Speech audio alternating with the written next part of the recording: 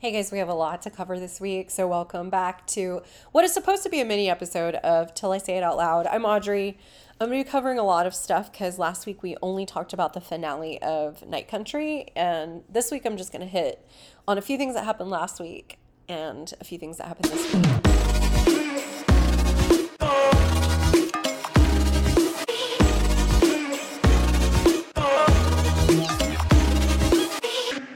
As always, I'm going to start with the most heavy stuff so we can move past it.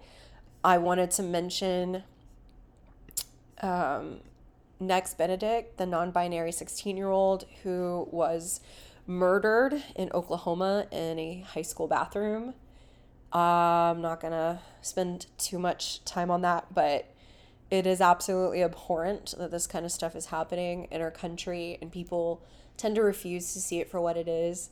I know we don't know all the details. The way it was handled at that school was absolutely disgusting. I know it's directly tied to the political views of the higher ups in education there, the violent language of exclusion towards trans people in general, but especially trans children. And for this to have happened is just such a horrific mirror of where our country is at this time. I also want to mention Aaron Bushnell, who set himself on fire outside of the Israeli embassy in Washington, D.C., as a protest for our continued action in the genocide in Palestine. A lot of things have come out to try to discredit his action and sacrifice, trying to say he's mentally ill, but this man was a soldier, and he felt deeply that he could no longer be a part of something that would allow this to continue. And I saw somebody posted a tweet that was so insightful, in my opinion, that soldiers are taught to die for a purpose and give their life for a greater, more safe world because of their sacrifice. That is what the military is taught. And he chose to do it for something that goes against the military and is for humanity. I just feel like both those stories need to be mentioned at the beginning. I know that it's a tough thing to begin with, but I'll start it out that way in case anyone wants to skip, they can, but it's not something I can ignore. It's very important, like current event stuff, especially at least to me, in my opinion. In a little less heavy news, but still kind of politically based, Donald Trump has been ordered to pay like over 35 or $355 million in a fraud case, and he has until the end of March, I think, to appeal. But every single day he waits to appeal with it, or if he waits to appeal, like every single day he gets interest placed on. I think it's like $110,000 is placed on top of that fee, so it's going to be close to $500 million by the time he has to pay it if he waits to appeal. So it's like kind of a waiting game for him. I know that they struck down his request to delay having to pay, and they were like, no, if you don't have it, we're going to just start like taking your assets. And so technically they could take Trump Tower. I think Mar-a-Lago has a New York LLC, so it's possible they could repossess that. It's very interesting to see what's going to come of that. Something else that's kind of crazy to me, politically speaking, is that the Supreme Court, in kind of an 11th hour like decision, they have decided to take up Trump's immunity appeals. So the supermajority conservative Supreme Court that Donald Trump helped to stack with at least 3 appointees underneath him will be hearing whether or not Trump can be tried for any kind of crimes that he may have committed as a president. Does he have immunity, and to what degree does he have immunity? So that's going to be really interesting. It's annoying to me because I want these cases against him to hit the court as soon as possible, but they're having to pause because the Supreme Court will not be hearing this case until the end of April, and they might not rule on it until the end of June. So this is definitely like a win for Trump. If he wants to delay things, he's definitely going to be delaying this. So anyways, that's all the heavy stuff. I'm not going to mention politics again. I'm not going to mention tragedies again. We're going to get into some pop culture stuff now. So SAG Awards were last weekend on Saturday, which was wild. I did not watch it because I am not used to things being on Saturday. And then after the fact, it was on Netflix, and which I think is cool. It's fun to watch the SAG Awards anyways. It's the most fun award show, I think, because it's just the actors fawning all over each other, which I love. But it's also the one they take the with the least amount of pressure. So they're drinking, they're having a good time. Like, it's really, really fun. And so I really like the SAG Awards, but after it posted to Netflix, I already knew everything that happened, and I'd seen like the clips and like highlights and knew all the winners. So I was like, well, I could watch it, but I already know everything, so I just didn't. But I did want to hit on some of the cute stuff they decided to do this time. They had movie reunions to present, and my top two favorite movie reunions were Elijah Wood and Sean Astin. I'm a huge Lord of the Rings nerd. Love the movies. That movie series absolutely impacted the trajectory of the choices I made in my life to become an English teacher, and just how much I love cinema. I learned about cinema from watching the Lord of the Rings extended edition special features, and I love the whole thing. And so to see Elijah and Sean up there together was so cute. Loved to see that. I thought it was a really cool like throwback to, And my other favorite, which I think is everybody else's favorite, was the Devil Wears Prada reunion. So they had Meryl on stage, and she pretended to have forgotten something off stage, and so Emily Blunt and Anne Hathaway run on stage to bring her stuff, and it's just like the cutest.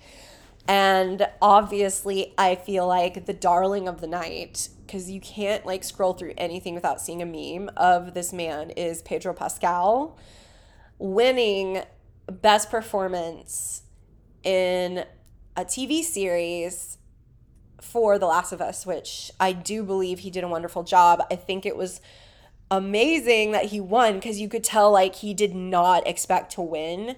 Especially because he was up against two Succession actors. He was against Brian Cox and Matthew McFadden, or however you say his last name. I've always said Matthew McFadden or McFadden because I've always seen the Y, like flip the Y and the D. So now I'm hearing people actually announce his name, and I'm realizing I'm saying it incorrectly. I've been saying it incorrectly since 2005 when he was in Pride and Prejudice. But all that to say, Succession has kind of swept most categories in the Globes and the Emmys, so I was really surprised to see that Pedro won. And if you go watch a video of him hearing his name announced, it's so precious. Like, he covers his mouth like he can't believe it. He goes up on stage, and he just has like the most honest to God, genuine reaction. It's so precious. It's so sweet. He can't believe it. He says he's going to throw up at one point. He's like, I'm going to go have a panic attack and throw up. Or he's like, I'm drunk because I didn't think I was going to win, so I've had too much tequila.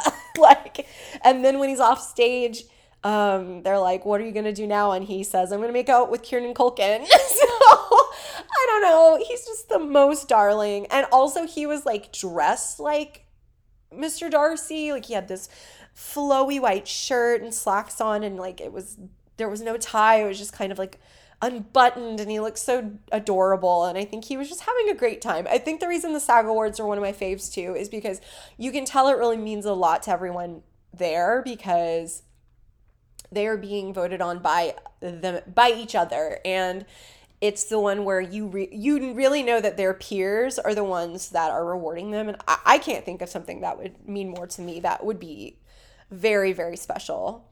But outstanding performance for a cast in a movie was Oppenheimer. They I don't want to say they swept, but like it feels like a sweep because like Robert Downey Jr. won Best Supporting Actor and Cillian Murphy won Best Actor, and female actor was Lily Gladstone, as it should be. Like, I honestly, I know that everyone loves Emma Stone and I do too, but like Lily Gladstone has to take the Oscar. That is next week.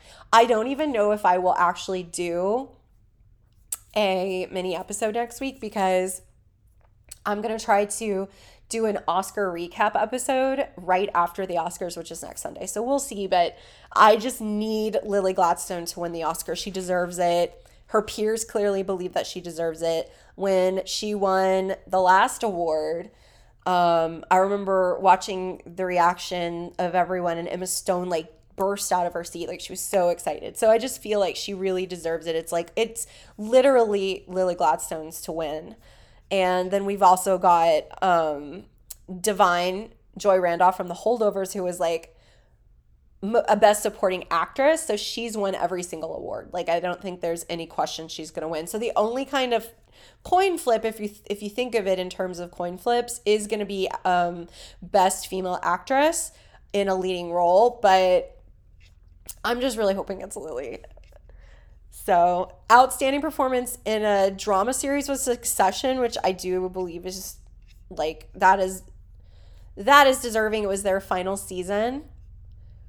But Pedro Pascal, I think that's why Pedro Pascal was so shocked that he won for The Last of Us. And Elizabeth Debicki won for The Crown. As the ethereal goddess that she is, she played a very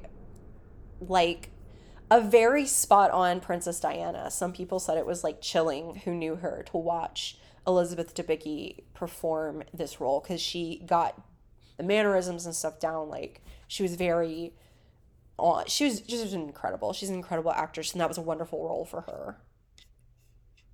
People are mad that The Bear keeps winning a comedy series. And I don't understand why people like want Abbott Elementary to win. And I do understand why people want Abbott Elementary to win because it's wonderful and it's hilarious and great. I think they believe that The Bear isn't funny. I feel like that isn't true.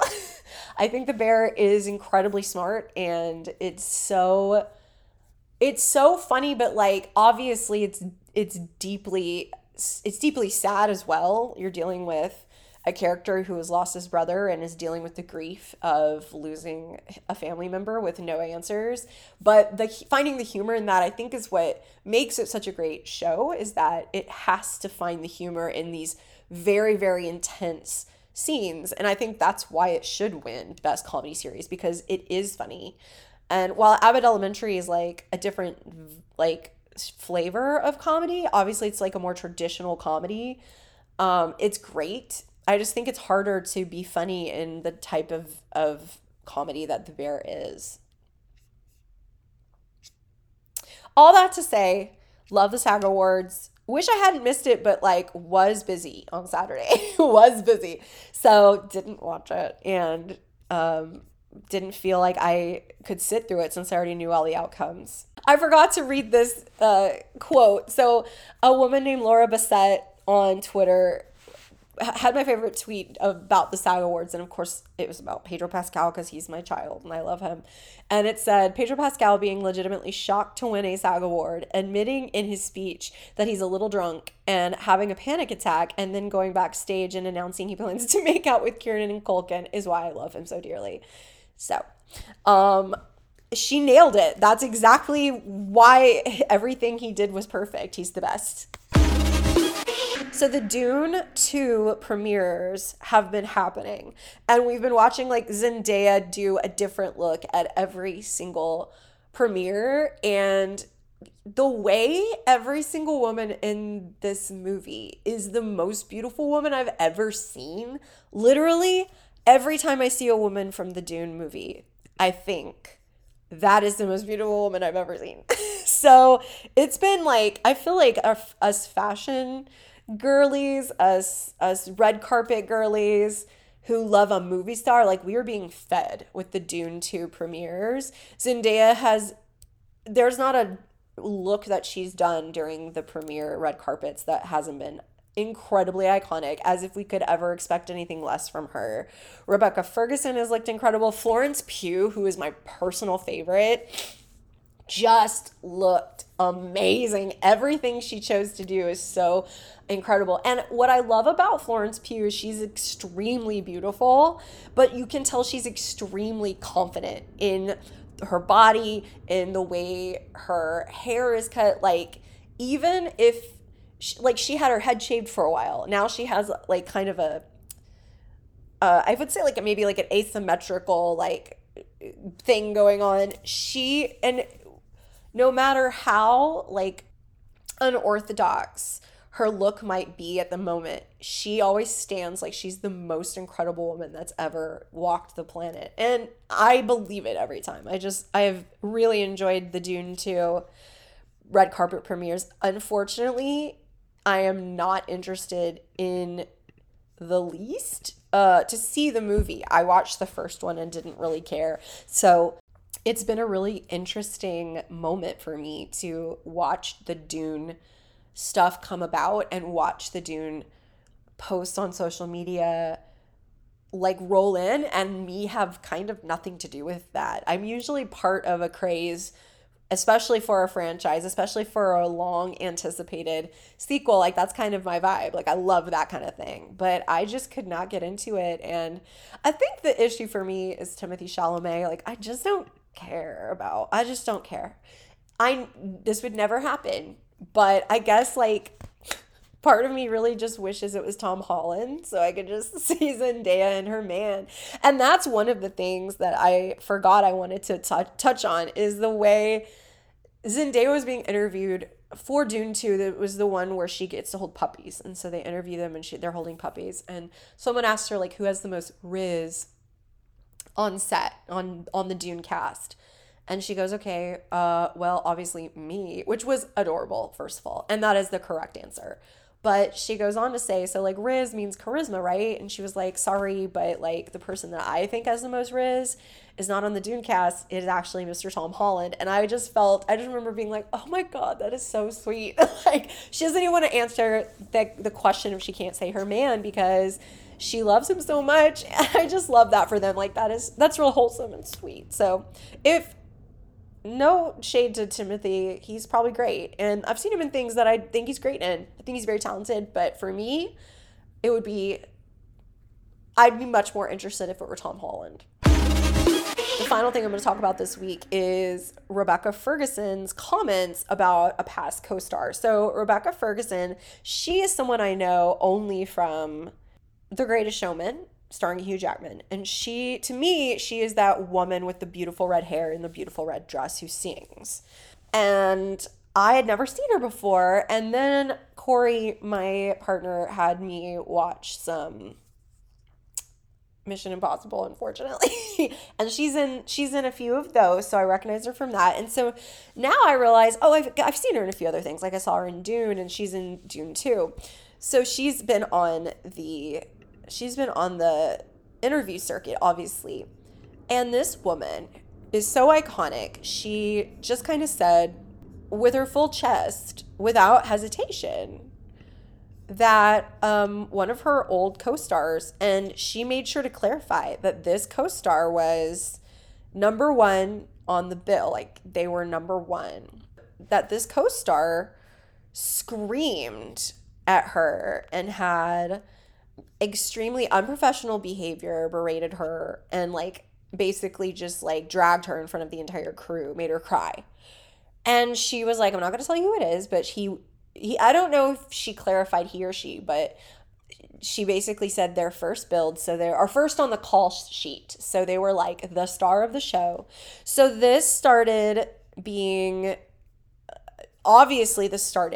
a huge wave of speculation, because they were like, who did this to this poor woman? Oh my God. So she said that this person would literally look at me in front of the whole crew and say, you call yourself an actor? This is what I have to work with? And what the fuck is this, or whatever. So I just read her quote.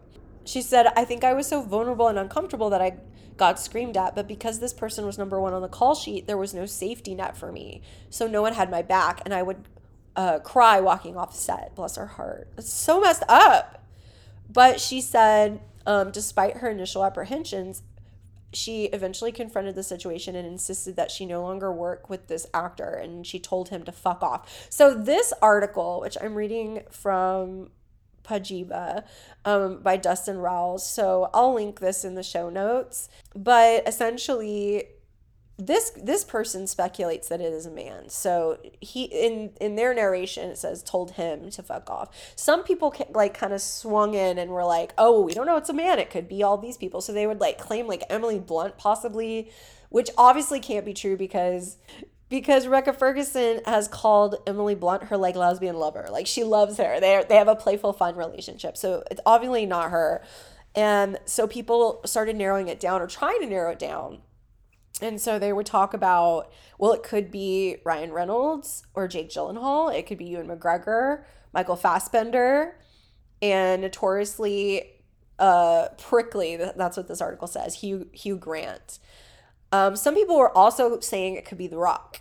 And so people started trying to narrow it down. Like some people were really, they were really convinced that it was Jake Gyllenhaal, because for some reason, some people they've like read that he's had bad behavior on sets before, but I have not really heard that in my life. I am a Jake Gyllenhaal stan. Unfortunately, as a Swiftie, it's hard to be a Jake Gyllenhaal stan, but you can never make me hate him. Sorry, only he can do that. So, so far, I didn't feel like that sat with me. I think he tends to try to be on his best behavior, especially with the ladies on set. Because if he's gonna be a dick, like I think he's probably smarter about it. Ewan McGregor, like that really sent ice down my spine, because I was just like, it cannot be Ewan McGregor. Like I have loved him since Moulin Rouge, and I can't. So I was really glad when most people like kind of dispelled like that can't be. They have lots of interviews together. So it kind of came down to Michael Fassbender. Now Michael Fassbender is allegedly like has domestic violence in his past. So a lot of people were like, well, he beats his girlfriend, so I imagine that he could yell at a woman on set. And so that I was like, it could be him. And then one of the major ones was Hugh Grant. And especially because before I realized this, because I posted like, oh my God, someone please like clarify who this is, because I really don't want it to be Jake. And one of my Twitter friends, Jay, was like, it's definitely Hugh Grant. And he sent me this article that I'm actually referencing. And before I had read this article, I didn't realize that she had no interviews or anything with Hugh Grant leading up to the movie that they were in together, which was Florence Foster Jenkins. So I thought that spoke a lot more to who it might be than anything else, is who she was clearly like comfortable working with. Like she was obviously comfortable doing PR with Ryan Reynolds and Jake Gyllenhaal and Ewan McGregor and even Michael Fassbender, even though I do think Michael Fassbender sucks, but she doesn't have anything like that with Hugh Grant. As for The Rock, like I think The Rock's PR team was like, dude, they're speculating that it's you. Like you probably, because a lot of people were like, oh, it's The Rock. And I was like, whoa, wow, really coming for The Rock. And so he posted like a comment on an article, I guess, that was like, man, I really hate to hear that. I love that woman. She was my like, she was my angel or something on set. I don't know, saying something really nice. And I was like, whoa, his PR team was tough and swift. Like that was really smart of them, because people were like speculating. And I kind of just love that about that. She was like, you know what, this happened and it happened to me and it happened with a first build. And she kind of dropped that bomb to detonate, and it did. And she would kind of walked away like, I don't care. I don't care who's speculating. I don't care who is being accused of it. It's going to make these men have to kind of like scramble to say it wasn't me because I'm nice. I just clicked on a YouTube link on accident because I thought I was clicking on an article link to read another article, but it was actually a click to the Graham Norton show, where Hugh Grant admits that many of his female co-stars like hate him. So I mean, I feel like that to me is evidence enough that like he actively knows that he is a dick, and probably it doesn't seem like he's very apologetic about it. And Rebecca and he have zero interviews promoting their movie together, which I think eliminates everybody else. And it just makes sense. Like if you go in and if you read those things in the article that she claims that this person said, you can genuinely hear them in Hugh Grant's voice. So that's where I stand on all that. This is actually a mini episode this time. It is literally less than 30 minutes for once. So, guys, thanks for coming back and listening. Next week, I might skip the mini episode just so I can do an extra long Oscar recap because I'm throwing an Oscar party, which I'm really excited about. I can decompress and discuss through some of the fashion choices because that's one of my favorite things. We can discuss the ceremony itself. And I'll let you guys know how I do on my ballot wagers because I'm trying to make a game or two out of our ballots in the nominations. So hopefully I'll see you back here next time.